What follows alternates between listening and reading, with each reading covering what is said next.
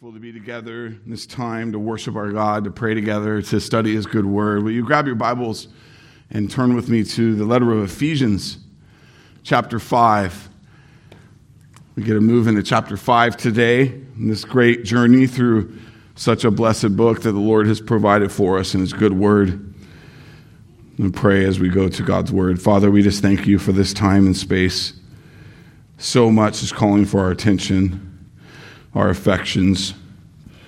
Lord God, that we'd be centered in Christ, that we'd be resting in you, that we'd be hungry for your word, the work of the Spirit to bring conviction and sanctification in our lives, understanding that we would grow and mature, honor you with our days. We love you. We commit this time to you, Lord. Do your work in each of us. In Jesus' name we pray. Amen. Ephesians chapter 5, verse 1 and 2. Therefore, be imitators of God as beloved children, and walk in love as Christ loved us and gave himself up for us, a fragrant offering and sacrifice to God. Paul begins chapter 5 of this letter written to the believers in the region of Ephesus with the word therefore. When we see that word therefore in Scripture, we should slow to consider what was just said in the preceding statements so that we can do what is about to be said based on what was just said. That's the purpose of the word therefore. Because of this, now do this. And so what was just said in chapter 4 so that we can build on that in what we're about to be told to do. Paul began chapter 4 urging his listeners to walk in a manner worthy of the calling to which you have been called. Paul is saying, based on all that God has done in you and the fact that Christ is in you and at work in you, it is time for you to walk. Walk out what God has called and commissioned you to do.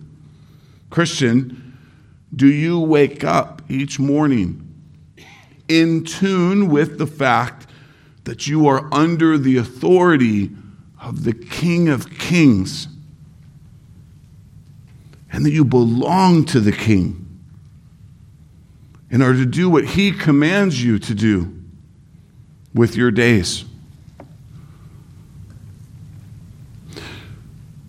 Many self-professed Christians will say, Jesus is my Savior,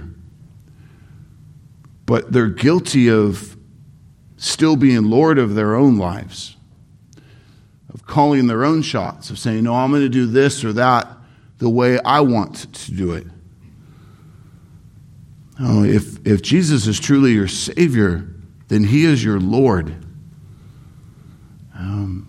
Scripture talks about repenting of our sin and trusting our lives to Jesus Christ, believing into him. Your belief is not just about him. The demons believed rightly about Jesus, and they're damned forever. Your belief must be into him, meaning you die to yourself. You're no longer Lord of your own life, and he is now Lord of your life.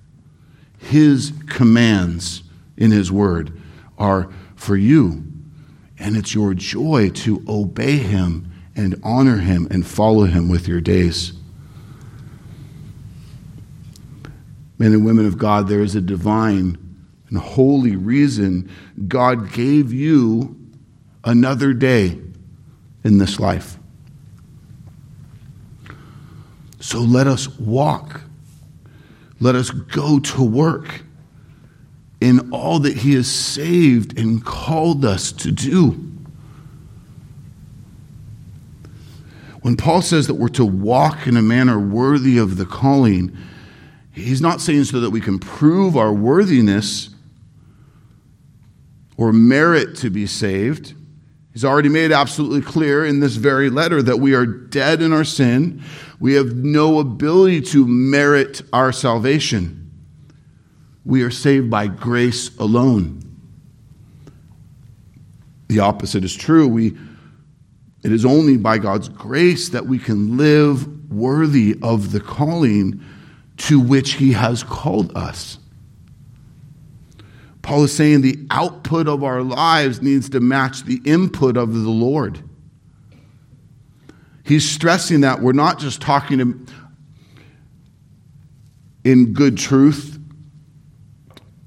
personally enjoying it, benefiting by the Lord's work in our lives, but that the work of Christ is moving through us, out of us, revealing itself in how we speak and how we think and what we do. Much of the rest of chapter 4 is Paul's emphasis to practice and to realize that we have to put off the old self, the old sinful man, and put on the new self in Christ. There's an active practice of this, making war with the flesh, clinging to Christ, focused on Christ, as Jeremy spoke of earlier, every step of the way. Because we are new in Christ and empowered in the Holy Spirit, Paul says now as we move into chapter 5, therefore be imitators of God. What does it mean to imitate? It means to copy or to simulate another. The Greek word here for imitate is where we get the word mimic. We are to be imitators, to be mimics of God.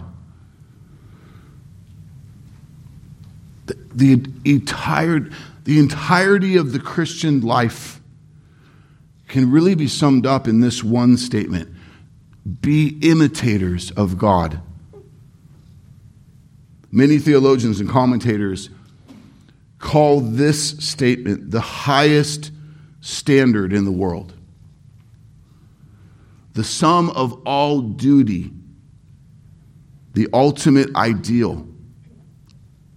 We are to put away what is decrepit, what is sinful, what is selfish, and instead we are to imitate the one who is holy and perfect and sacrificial in love.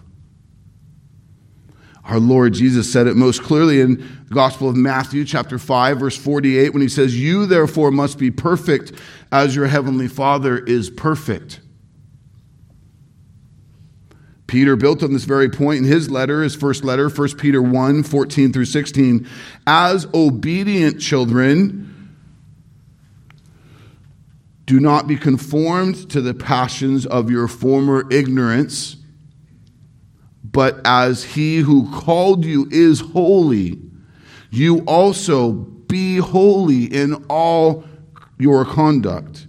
Since it is written, you shall be holy, for I am holy. To be an imitator of God is to act like God, who is holy and just and loving. What we must see clearly, church, is that this is not a call to imitate, now listen carefully, his incommunicable attributes. Why? Because his incommunicable attributes are simply and fully unattainable by created man. What are those incommunicable attributes? Things like God's self-existence. Created man does not self-exist. His self-sufficiency, his eternality. He was and is to come. That God had no beginning, he has no end. We will never attain these things. They belong to God alone. So Paul's call then to imitate God is related to his communicable attributes. These are his moral attributes, such as love, wisdom, mercy, goodness, kindness, justice. What is the ultimate bar for which you are living, is a way you could consider this. What is the ultimate standard in your life? According to Scripture, the bar is the perfection of God. There is nothing and no one who is greater or more perfect. The standard for created man is the Creator himself. The problem is, in our sin, we have all fallen far short of God's perfection. This is the clear statement that we all know in Romans 3:23. For all have sinned and fall short of the glory of God. That perfect standard of God. We have fallen short. It's the very definition of sin, to fall short or miss the mark. But we've got to understand that missing the mark is not how you stack up next to your neighbor or someone else who's created, but how you stack up compared to the holy God. See, we're quick to go, man, I feel like I'm doing pretty good when I look left and I look right. But that's not the bar. That's not the standard. The standard, according to Scripture, is God's perfection.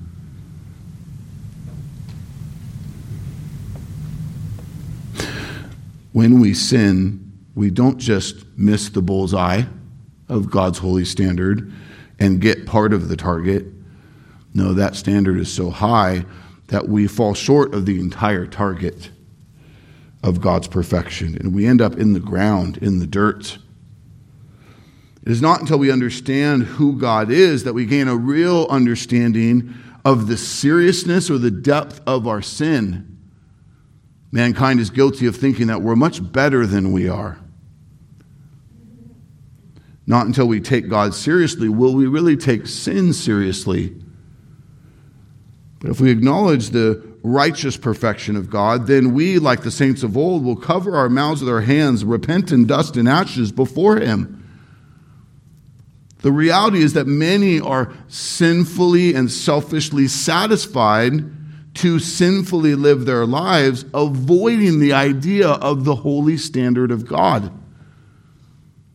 Even for many self-professed Christians, they don't take seriously the new life they've been given that empowers them to imitate God and grow in righteousness. You'll hear among Christians this talk of putting away the call to perfection. And that's an unbiblical way of thinking. The call is to perfection. We need to see that biblically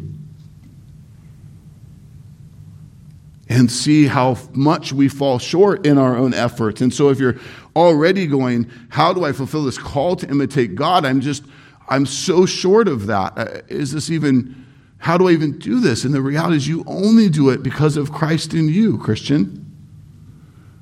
But you can, and you should. This is the walk of our days, the maturity of our faith, the sanctification of our lives. For the saved and the redeemed Christian, we are to make the most of our days that God gives us, to make the most of the life He's entrusted to us. And we do this by imitating God. Where's your bar, Christian? Is it too short? Is it too low? See the bar this morning. You are to imitate God. Nothing less, nothing else. And when your brother or sister reminds you of that call, you don't get to say, well, yeah, that's just not going to happen. That's just not where I'm at. That's you pushing away this very command in Scripture that we see here today. And if you belong to Christ, you don't get to do that. You are to honor it and understand it and be convicted and confronted unto it. Not justifying sin, not making your own way. One of the most dangerous places you can be in your Christian life is to be content with your current level of sanctification. Now, we need to be content in life because we have Christ and because Christ is enough. Amen? This is true, but sanctification needs to be ongoing. You need not to get level 2 and go, hey, I'm good. I'll just ride this level. I'm good. No, you don't get to decide that. The call on you, God's command on you is to keep growing, to imitate God. Are you there yet? Are you like God? You don't have to answer that. The answer for all of us is no. So we have more growing to do. So let me just ask you, make it personal for you. Are you guilty of being too content with your level of growing and righteousness, with your level of study, being discipled? Are you done learning to imitate God? Christian, if you are, then you need to see the laziness in that. You need to see the pride in that, the arrogance of it. Again, I want to ask you, what is your standard for living? What are your eyes on? Your target? Do you simply want to be a good person? And if so, how do you decide what the standard of a good person is? Do you want to be like your father or like your mother? Maybe someone else you look up to. If we belong to Christ, then our goal for living, our bar, needs to be being imitators of God. It needs to be becoming more and more Christ-like. This is why God prescribed the practice of discipleship as the central focus of the New Covenant Church. To think that you are going to mature and grow in sanctification outside of this very vehicle He's commissioned us to humbly be part of is to think wisely in your own eyes. It's to find your own path. No, God knows better. His vehicle for us is discipleship. The core purpose of Christian discipleship is becoming more and more like Christ. A disciple is someone who adheres to the teachings of another, a follower, a learner, an understudy. Do you see that you're in that season? And if you are a learner or a follower, who are you following? What are you learning? You can't say, I'm going to school, but you never open your books. You never go to class. You never spend time with your teachers. See? What are you doing with your days? Just going to work, just a little time around the table at the end of the day is not enough. It's too temporary focused. We need to be maturing in our faith, church, to be imitators of God. A disciple is someone who's trained to be like Christ. Paul emphasized this very thing in chapter 4, verse 13. Ephesians 4:13, we are to grow to mature manhood. And what is mature manhood? To the measure of the stature of the fullness of Christ.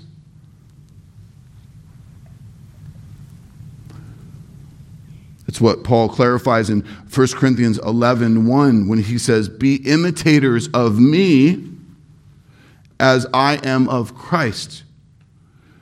You should only imitate another who is mature in their faith walk to the degree that they help you be more like Christ. Because the goal ultimately is not to be like a mentor, a coach, a parent, a favorite person who is awesome at life. It is to be like God.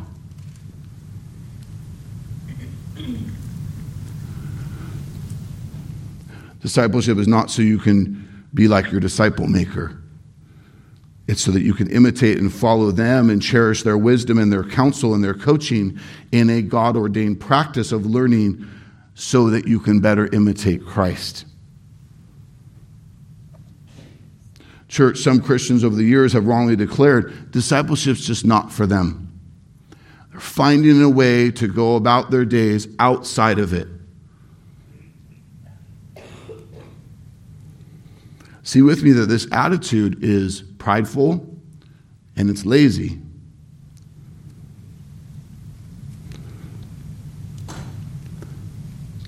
Because what you're saying is what God has prescribed for me is not what I want to do with my time. I'm not interested in being coached and being pressed into greater layers of Christ's righteousness, Christ likeness. Now, while leadership discipleship, the kind of training we do at a certain level to dig deeper and wider to raise up leaders, disciple makers, deacons, elders, that's not for everybody.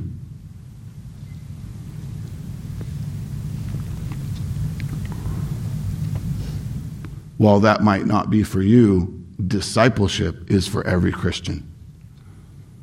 Why? Because every Christian is to imitate God. And God's design for us is that we don't do that on our own. Let me just give you some things to consider, some helps to take some further steps. I'm going to talk to a couple different groups for a moment. Number one, for you who are older, I'll let you decide who that means.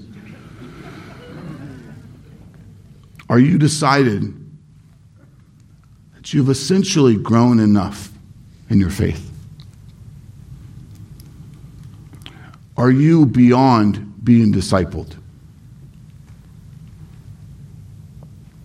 There's a reason why more disciples are younger. It's not because they're better at it. It's just because they're more humble to be coached.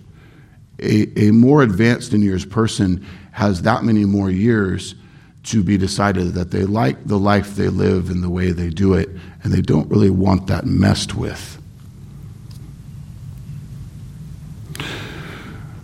Are you guilty of starting to pull back in your older age, starting to become a little more focused on you, on retirement, on some of your selfish desires?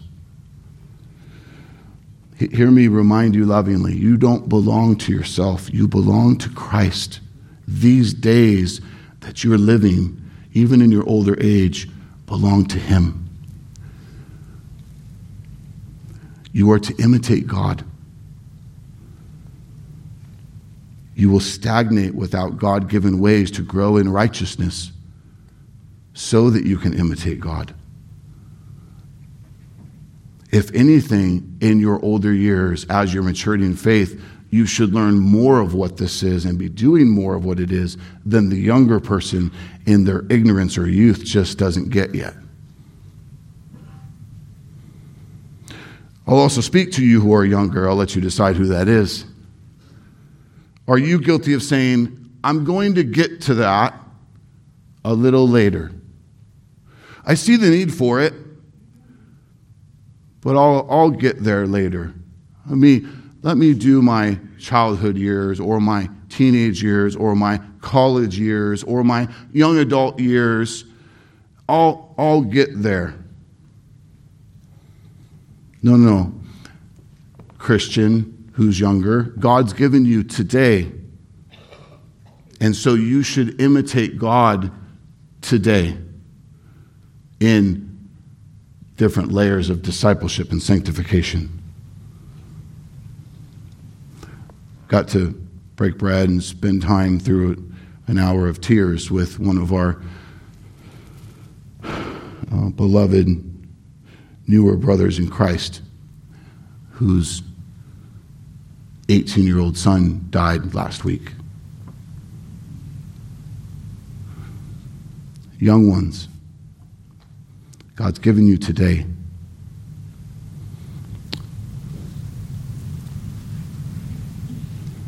What are you doing with that to imitate God?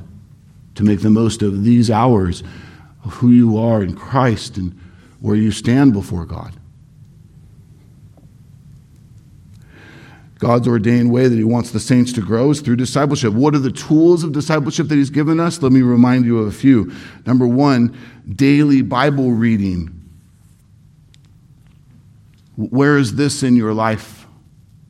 Are you guilty of putting this in convenient places where you remember to grab it to bring it to church? Some of you still don't even bring it to church. Do you know where it is? Do you spend time in it? Are your pages getting all messed up, worn out? Because you're feasting on the Word of God, you're maturing, you're being reoriented by the truths of God regularly. Tuning into our Disciples Bible reading plan is a helpful way to do that. Are you using tools that we provide for you, like the Word of Truth Catechism, to study, memorize, and understand the truths of God? Are you committed to Sunday worship, specifically sitting under your shepherd's teaching? Or are you guilty of too often sleeping in, playing light, planning vacations, playing hooky from church? These should be rare occasions, church, where we miss the best day of the week to be in the fellowship of the saints, to sit under your shepherd's teaching. God has designed that one of the primary ways you grow is to sit under the teaching of the Word. You pay me well to study and pray and write, to preach. Almost half of my week is devoted to this hour with you. Why? Because it's a major part of how you mature in the faith. Are you playing light with that? Do you come ready? Do you go to bed early enough to be awake? Do you bring something to take notes on? Are you chewing through what we've studied? Are you going back to it? Are you asking questions of one another? Are you responding with action and not just hearing?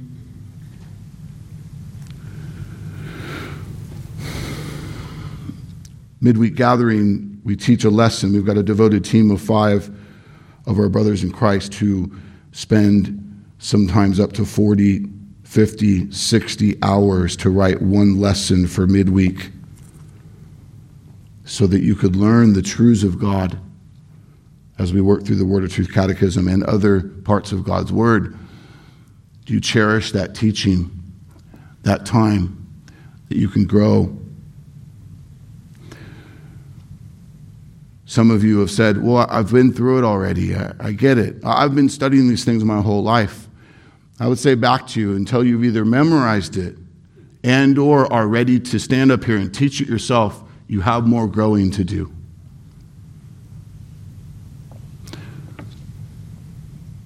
Midweek groups is the perfect place to be known by others, to have a group leader you can lean into and seek for counsel, to be known by others, to know others, to practice those one another's in a more intimate circle, and pursue the further layers of discipleship. Further layers of discipleship or study are case by case. They're different per individual. They're different for different seasons.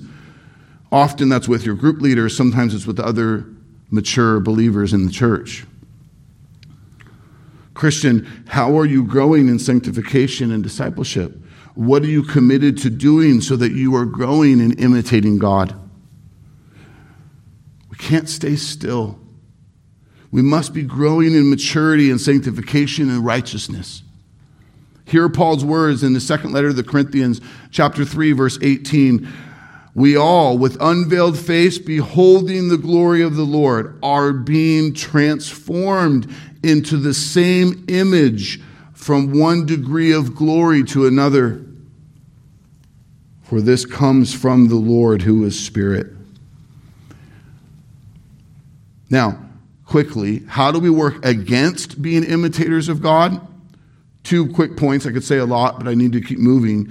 Number 1, we're guilty of conforming our minds to the world instead of to the Word. Romans 12:2, do not be conformed to this world, but be transformed by the renewal of your mind, by testing that you may discern what is the will of God, what is good and acceptable and perfect. So, what are you doing to conform your thinking, your worldview, to the truths of God and not to the ways of the world? Are you guilty of spending way too much time in front of different forms of media instead of growing in godly relationships and in His Word? Hear the words of Psalm 1 and 2. Blessed is the man who walks not in the counsel of the wicked, nor stands in the way of sinners, nor sits in the seat of scoffers. But his delight is in the law of the Lord, and on his law he meditates day and night. I'll press it this way this week. How many hours have you spent in front of the Word or in godly relationships digging in versus time in front of your television, news media feeds? Where have you been living, Christian? Where's your hope? Where's your strength? Where's your focus? Do you see how we're guilty of sitting among the seat of scoffers, standing in the way of sinners too much? We're getting drawn back into the fold. No, we are to be different. We are to be set apart. Our good news, our joy, our hope, our peace is in Christ. Amen?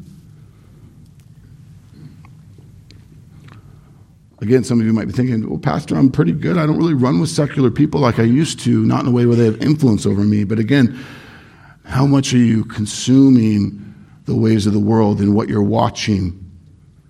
News, internet blogs, streaming services, social media, politics of the moment.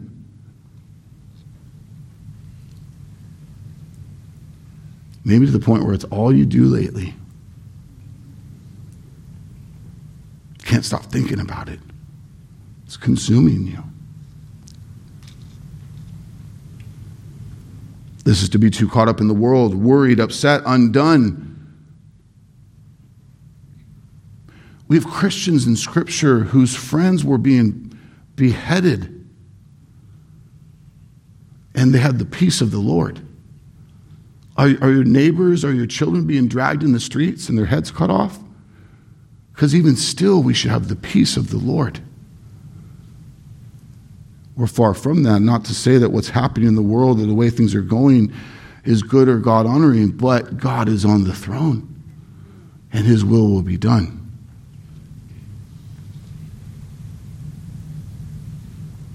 Are you deepening your roots into Christ alone, into his word? Are you conforming your mind to the truths of God? Christian, hope in God, not in this world. Trust in God, not in this world. Imitate God, not this world. I'm very thankful for the ways I see many of you leaning in to grow in holiness and righteousness, new steps that some of you are taking, new excuses you've put away to have new commitments, new disciplines to be growing. There's fruit in that. It's happening. It's shaping you. Praise God for this. You're humbly seeking counsel. You're being accountable to your shepherds, to the body around you. And as a result, you are looking more and more like Christ. May this be the reputation of the members of Disciples Church. May each of us do our part to be imitators of God. Now, Paul brings clarity as to how we can even attempt to do this and what he says next. Therefore, be imitators of God as beloved children. We are to imitate God, watch this, as beloved children. You can imitate God because you are his beloved child. It's so important that you understand your position as an adopted child of God. Let me remind us what Paul has said about this. Back in chapter 1 of Ephesians, verse 4 and 5, he said, in love, he, God, predestined us for adoption as sons through Jesus Christ according to the purpose of his will. The term adoption in Scripture coincides with the idea of sonship. This is a good thing. It means that we are formally, legally, completely a member of the eternal family of God. But it's more than just belonging. It means that we are heirs, participants in his glory. In our adoption, we are brought into his favor, into his blessing. We enjoy a restored relationship with him forever as objects of his electing love and his saving grace. See, if earlier in the sermon you're really overwhelmed by like, man, I'm so far from imitating God, you don't do that on your own. You do that as a beloved child of God, empowered by Christ, the Holy Spirit, growing in the truths and the accountability of the body, what He saved you into. Paul speaks of adoption and sonship in other places like Romans 8:14. For all who are led by the Spirit of God are sons of God. All who have the Spirit of God, meaning they're saved by God, are born again. They have the Spirit. The Spirit doesn't dwell in an unbeliever. They're believers. They're redeemed. They're no longer slaves to sin. They now belong to God. Christ is at work. He says that we're sons of God when we are believers, when we're saved. This is the language throughout the Old and New Testament. When the Bible talks about the sons of Abraham or the sons of God, he's talking about being an heir of the promises of God. The blessings has been prepared. In that culture, it was formally the firstborn son that would receive the inheritance, or at least the major portion of it. So when in the New Testament you see Paul saying, others saying that we're sons of God, or we're adopted as sons, know that this applies to you if you are saved. Male and female, ladies, this is for you too. You want that to be applied to you. You want the inheritance of the Son. It's not just for the men, it's for all of the elect of God, all who are saved. The imperishable, eternal existence as heirs of God, because we are now sons of God in Christ.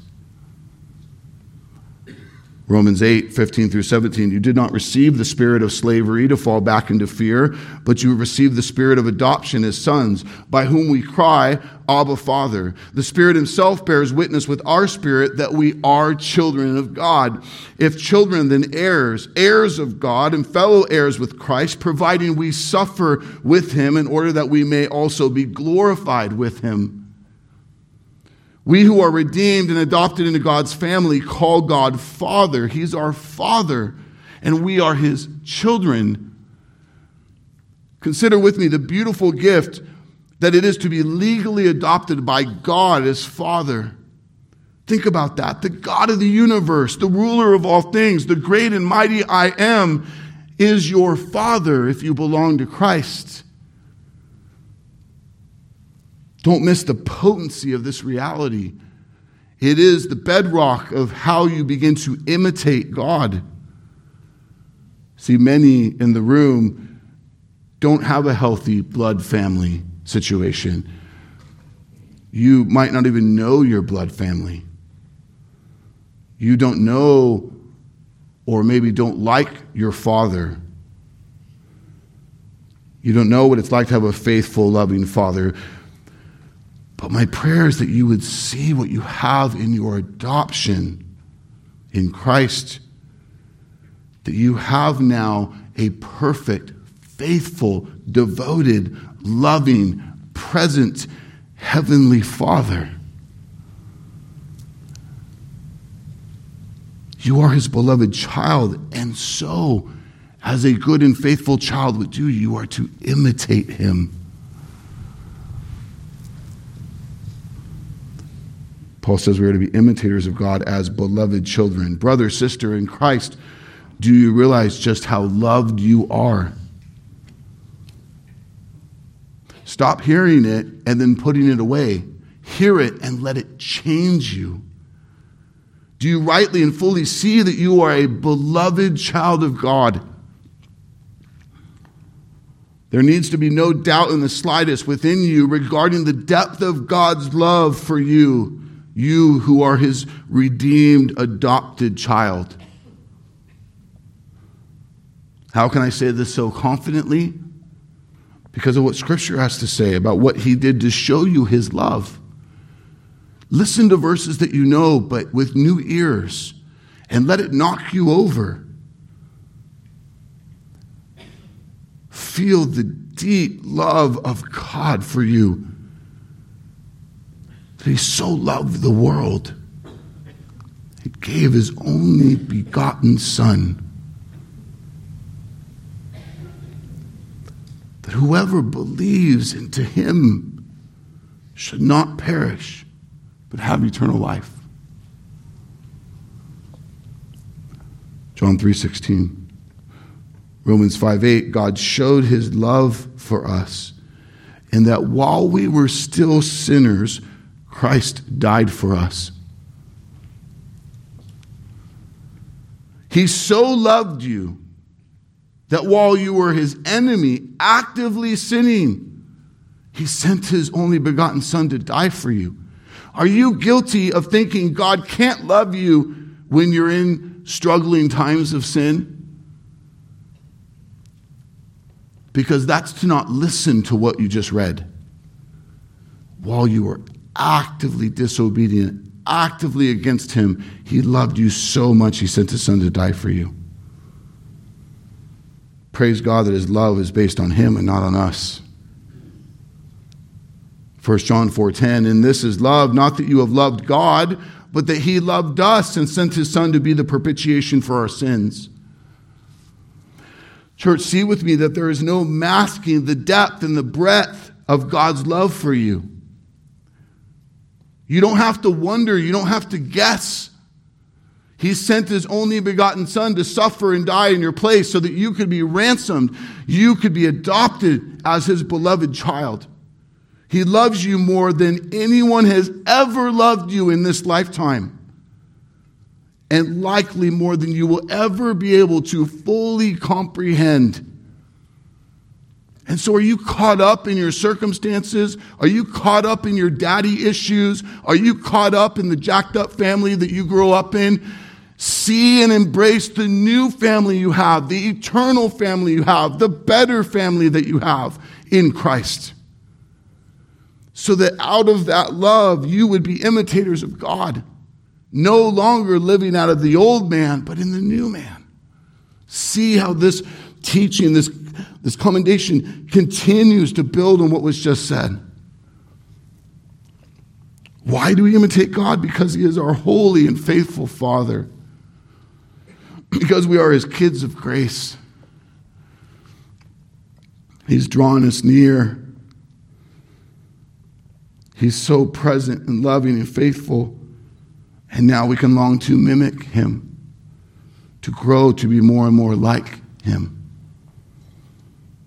Paul continues, therefore be imitators of God as beloved children and walk in love. The word walk here means to live. It's all encompassing. It's what you think. It's what you say. It's what you do. We're to do it in love. And what is love? I won't sing to you, but I'll read to you. 1 Corinthians 13, 4 through 7. Love is patient. Love is kind. It does not envy. It does not boast. It is not proud. It is not rude. It is not self-seeking. It is not easily angered. It keeps no record of wrongs.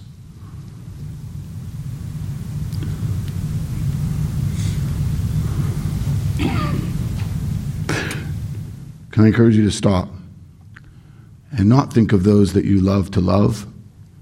I want you to think of those who you struggle to love. Neighbors, coworkers, friends, family, enemies. Let's start over. Love is patient. Love is kind. It does not envy. It does not boast. It is not proud. It is not rude. It is not self-seeking. It is not easily angered. It keeps no record of wrongs. Love does not delight in evil, but rejoices with the truth. It always protects, it always trusts, it always hopes, it always perseveres. The description of love I just read is that love is selfless, it's sacrificial. What you must understand is that this kind of love is impossible if you don't know God. Why? Because of what John said in 1 John 4, 7 and 8. Beloved, let us love one another, for love is from God, and whoever loves has been born of God and knows God. Anyone who does not love does not know God, because God is love. You understand that God is love. God is, present tense, love. Love is not just from him. That's too narrow. It's not something he conjured up and gave to us to put to work. It is God. It's not just an action of God. It's his nature. You might know something about the counterfeit love that mankind outside of God conjured up and packaged and sells and tries to live out. But real love is like God. It's holy, it's just, it's perfect. If you want true love in your life, you need a living relationship with God. And if you have God, then you will love like he does. It says to know God is to know love. Is that your testimony, Christian? Psalm 36, 7 through 9. How excellent is thy loving kindness, O God. Therefore the children of men put their trust in the shadow of thy wings. They shall be abundantly satisfied with the fatness of thy house, and thou shalt make them drink of the river of thy pleasures. For with thee is the fountain of life, and in thy light shall we see light. King James Version of that passage. The love and kindness that God is precious. Under the wing of God, we're satisfied. The fatness, the abundance, the spillover of the love of God, the satisfaction of the Holy Trinity within itself runs over, and we shall drink and be pleased and know life and love like never before. And it will change us and it will move through us.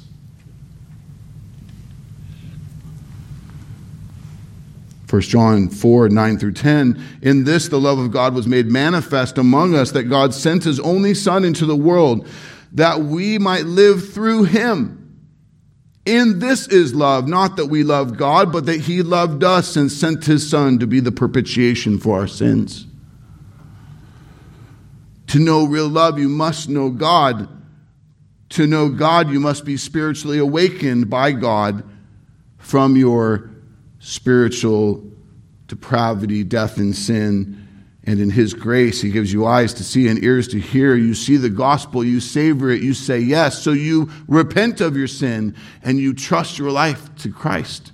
If you are here today and you've not done that, I don't care how many years you've logged in church, how many chapters of the Bible you've read in your lifetime, have you confessed your sin and trusted your life to Christ to be saved? If not, repent and believe and be saved.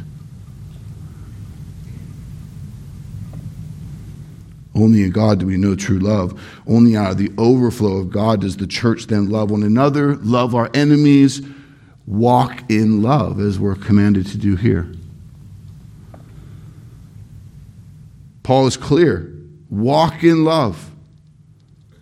Our love then is to have feet. It's not just to be a good idea, a lofty ideal for our days. No, it has to be real. Young ones, do you love your siblings? It's not okay to say, I love God, I'm growing in God, and I go home and I'm an absolute nightmare to my siblings. No, do you love them? And if you really struggle with that, then that's where you mature and grow and confess and ask for accountability and repent a lot and ask for forgiveness a lot. I see a lot of you smiling at each other. This is true. It needs to go to work. It needs to have feet. You don't get to put it off. You don't get to laugh at it. You own it. Christ in you goes to work. Adults, it might not be as funny, but how many of you need to do business with this with your siblings? or family members? Are you claiming to be maturing in Christ and you have unresolved relationships, unresolved hurt? You are not leading in love in those relationships? Walking in love. Our love has to be real, has to be present, has to be an unavoidable force. If the church is going to do anything for God's fame and his eternal glory, we must be about love. It is simply not an option. Paul is clear in 1 Corinthians 13, 1 through 3. If I speak in the tongues of men and angels, pretty impressive, but have not love, I am a resounding gong or a clanging cymbal. If I have the gift of prophecy, I can fathom all mysteries, all knowledge. And if I have faith that can move mountains, but have not love, I am nothing. If I give all I possess to the poor and surrender my body to the flames, but have not love, I gain nothing.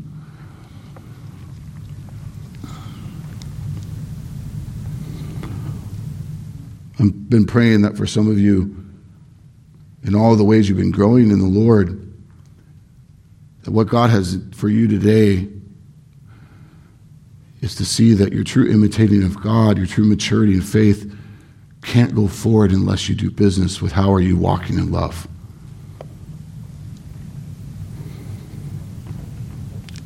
And then we'll do this not as we want to do, as we're comfortable to do, or as the world does it, we'll do it as Christ has done it. And how is that? Look with me at the next part of the verse. Therefore, be imitators of God as beloved children, and walk in love as Christ loved us and gave himself up for us. How did Christ show us his love? He gave himself up for us. How are you to walk in love? To give yourself up for others. John 15:13, greater love is no one than this, that someone lay down his life for his friends. I want to point out that the love of God is shown not only in the substitutionary sacrifice of Christ, but of the cross, but also in his incarnation.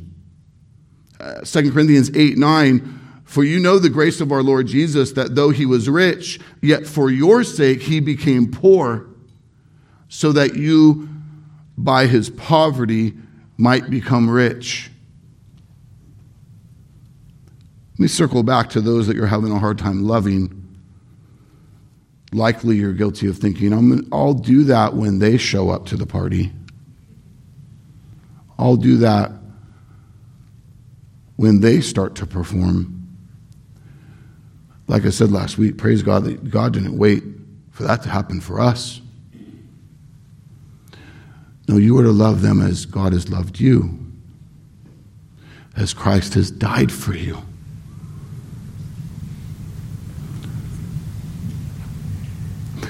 See Christ's love to take on flesh, to humble himself, to become poor, so that his sacrificial love would allow us to become spiritually rich. See Christ's love modeled to the disciples as he calls them to a life of sacrificial love for others. In John chapter 13, 12 through 15, when he had washed their feet and put on his outer garments and resumed his place, he said to them, do you understand what I have done to you? You call me teacher and Lord, and you are right, for so I am. If I then, your Lord and teacher, have washed your feet, you also ought to wash one another's feet. For I have given you an example, that you also should do just as I have done to you. If we are truly submitted to Jesus as Lord, we will follow him and live like him and love like him. In this, we will continue the work he modeled and began. We will point others to him as we love like him. I love how Piper spoke to this instance in Scripture, this testimony. Speaking of Christ, when he had washed their feet and put on his outer garments and resumed his place, he said to them, do you understand what I've done to you? You call me teacher and Lord, and you are right, for so I am. In other words, he's reminding them, I have the high standing. I'm the leader, the boss. I have the high rank in relationship to you. This has not changed. If I, then your Lord and teacher, have washed your feet, If I, who from my high standing have gone low in serving you, you also ought to wash one another's feet. You also are to go low. For I have given you an example that you also should do just as I have done to you. So this is really clear. Jesus is high, his rank is high, his standing is high, and therefore by ordinary standards of this world, he should be served. But instead, he contradicts the ordinary standards of the world and he serves. From his height, he goes low. From his high standing, he goes low to serve. Do we desire to love and serve like Jesus, or do we make excuses? Do we pull rank? Churches are privileged to follow our Master's example. If it is, we too will go low. We will stop making people earn it. We'll stop waiting for them to take the first step. We will be the instigation of change and reformation in the relationship. We'll do that by the power of Christ in us, not by how it goes or how badly it goes in all of its first, second, middle steps. Church, do you see him saying? He's saying, imitate me. See the example. His example is not this specific thing of washing feet, like that's the only takeaway from this. You're to wash each other's feet. It's bigger than that. It's the example of a humble life, ready to go low in sacrificial love for others. A.W. Pink said it this way: as ever ready as we are to lift up the skirts of a brother and say, see how soiled his feet are? But much exercise of soul, much judging of ourselves is needed for such lowly work as this. I have to get down to my brother's feet if I'm going to wash them. That means the flesh in me must be subdued.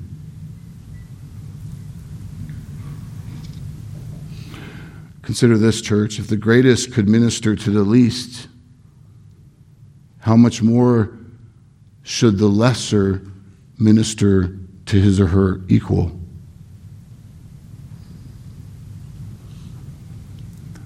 Jesus is shouting with his actions, this is how we love each other in my kingdom.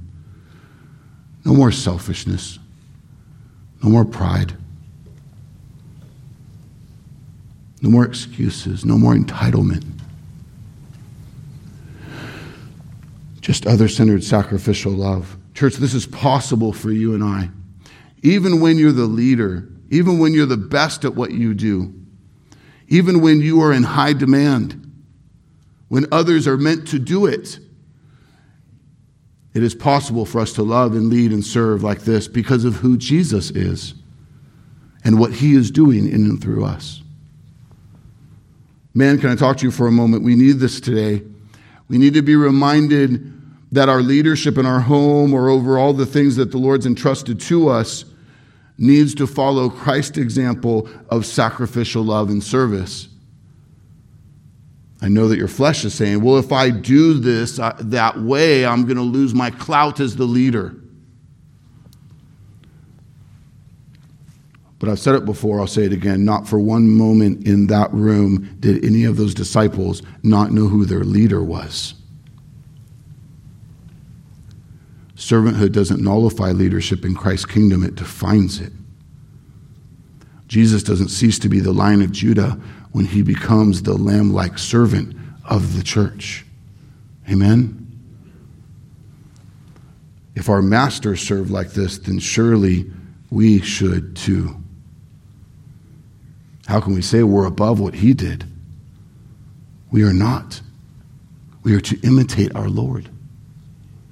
This is our call. This is our priority. Finally, see with me, the sacrificial love Christ showed us is the love that we are to live out, and in this it glorifies God. Therefore, be imitators of God as beloved children, and walk in love as Christ loved us and gave himself up for us, a fragrant offering and sacrifice to God. We exist, church, to glorify God, to make much of his name and his fame, to honor him, to obey him. Church, see with me that your sacrificial love, the evidence of Christ at work in and through you and I, is what a fragrant offering and sacrifice to God looks like, modeled for us by Christ himself. See with me that you don't do these things ultimately for them. You don't even do them for you. You do them so that God is glorified. Why do you go low and do the very thing you don't want to do in your flesh? Why do you sacrifice to the person who doesn't deserve it? Because it is a fragrant offering and sacrifice to God. That's why. Church, we need to get outside of ourselves, outside of our circumstances. We need to stop evaluating whether we should sacrifice or not, depending on how it's going to impact us or what it's going to do. This is selfishness. This is sin. This is doing what's pleasing to us. We exist to do what's pleasing to God. We belong to God. We are to imitate God. Stand with me. I want to read to you Philippians chapter 2, 1 through 11, as we prepare to worship in closing.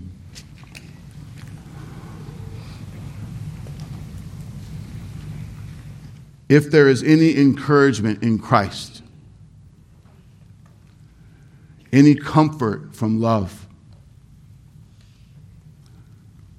any participation in the Spirit, any affection and sympathy, complete my joy by being of the same mind, having the same love, being in full accord and of one mind. Do nothing from selfish ambition or conceit, but in humility count others more significant than yourselves. Let each of you look not only to his own interest, but also to the interest of others. Have this mind among yourselves, which is yours in Christ Jesus, who, though he was in the form of God, did not count equality with God a thing to be grasped, but emptied himself, taking the form of a servant.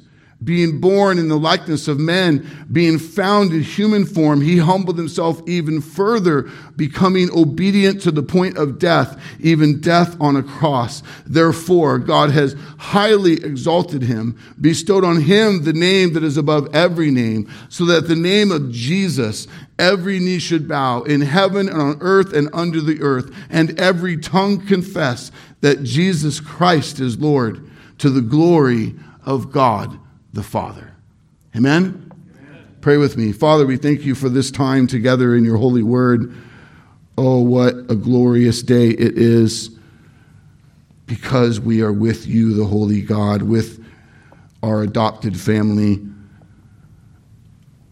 studying your holy word, singing songs and saying prayers to you, the holy God. Our world, our culture, even much of washed out so-called Christianity is in love with this idea of putting away holiness, of just doing what feels good or what comes natural or what we're... No, Lord, let us see the standard is your holiness, your perfection, your glory, and that in Christ we can imitate you, we can love like you, we can glorify you. And in this divine time that you've appointed for us, that you have moved mightily, that you will love us enough to not leave us alone today, that you've wrecked us, you will continue to wreck us, convict us, and move us, and motivate us unto a life that is obedient to your word, walking in these statutes and commands and living for you with these days. That one of the sweetest things to come out of this time would be humble confession of sin. Leaders in homes to sit with their wives and children to say, I have been missing the mark. I want to better imitate God and so lead and love you. Pray for me as I want to do this. Brothers and sisters in Christ, repenting, confessing sin, humbling themselves to simply just say what has been missing the mark and to share a longing that Christ's love would go to work in and through us. That those we have such contention with, animosity towards, would know truth and love like they haven't known it before because of how Christ is moving in and through us. For those dead in sin, Lord, I pray you would bring life, saving faith, new birth.